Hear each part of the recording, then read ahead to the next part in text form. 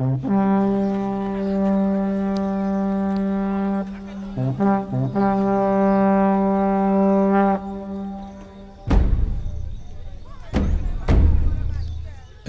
3: The Traitor's Son.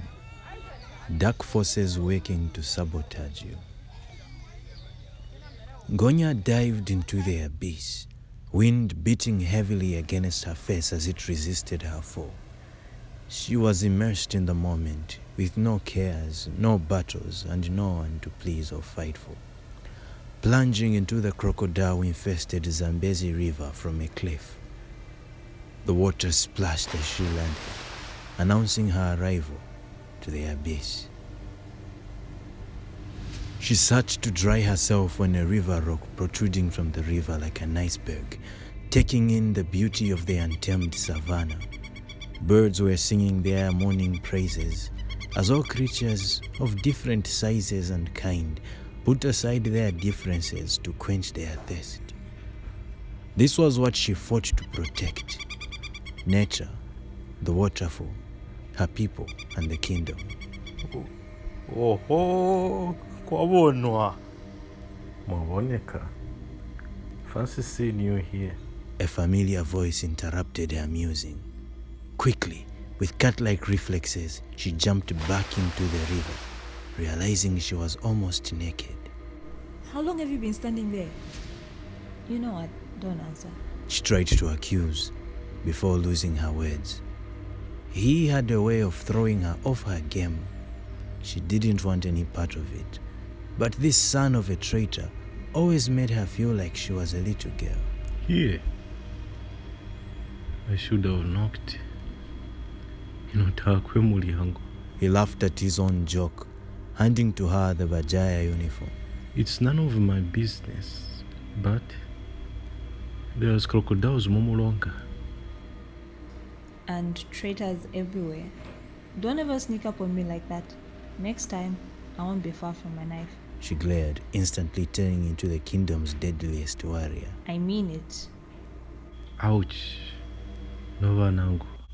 There's better ways to kill a man. Besides, you found me here. He nodded, realizing she was after all in his jurisdiction, the land her uncle had sent his people to settle down. They walked back to the village before anyone could see them together. Rumors in this village had a way of finding themselves in the royal quarters. She knew that very well because she worked in the information business. Here, all stories have a price attached to them, some to be kept secret, others to be broadcasted. A demand and supply, really. The king is a good man. Simusoma began. It must have been a hard decision. We grieve with the kingdom. Of course you do. This wouldn't have happened if your father... I won't be blamed for my father's decisions. I'm a prince, not a king. He defended, turning to her. I'm sorry. Dad isn't eating or speaking to anyone, not even the council. Whatever the king said to him. I will not discuss kingdom matters with you, she said. Being a high-ranking official in the kingdom meant that she had a great share of secrets she couldn't trust anyone with, much less a traitor's son. Yet she too wondered what the king had whispered to Musoko Twani. I'm here on official duty to offer food, guards, and support for the royal funeral. He backed, staring her dead in the eye. You know where to find me. He concluded, mounting onto a chariot that was awaiting him outside the kingdom's gates. The village. The village was in full preparation mode for the royal funeral.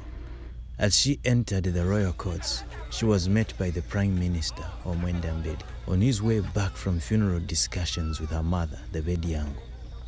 She had gathered intelligence from trusted sources that Mwenda Mbedi was making advances on the queen.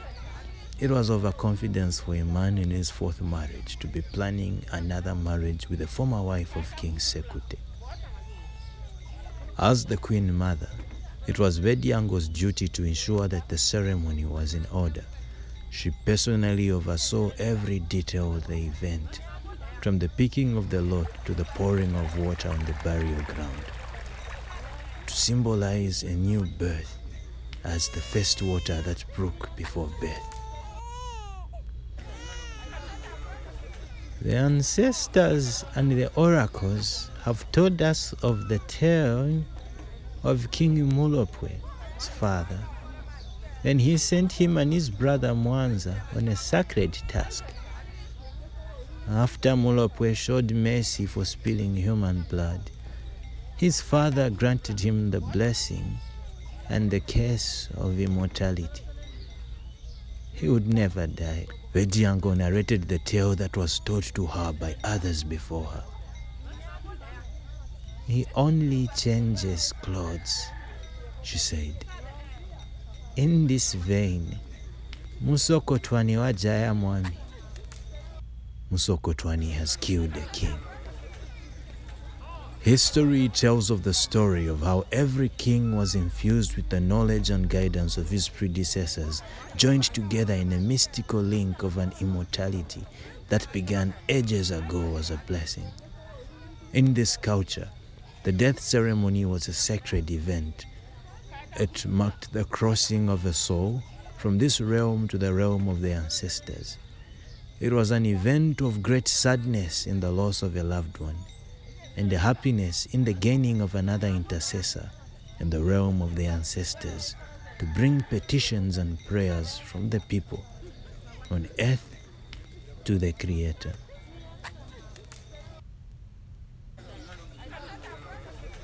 It was a busy time for the Basilombelombe, who had to take turns watching the body of the prince as the subjects paid their last respects.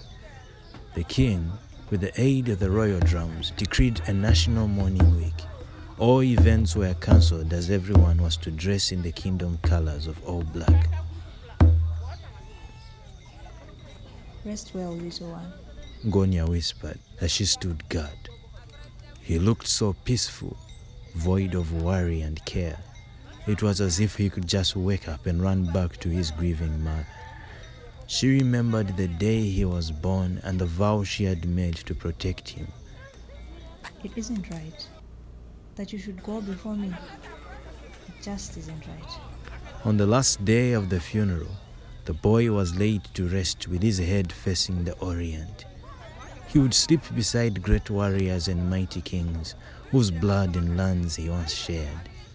The curse or the blessing of immortality wasn't granted to this one.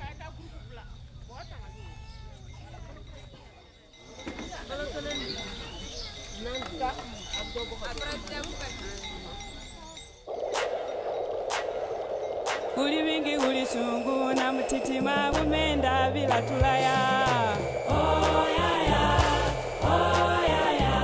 tukawane bamwani mukuni. Uli wingi uli sungu na mtitima umenda bila tulaya. Oh ya, tukawane bamwani mukuni. Bala Mount Chief muno kalya mukuni kubalea.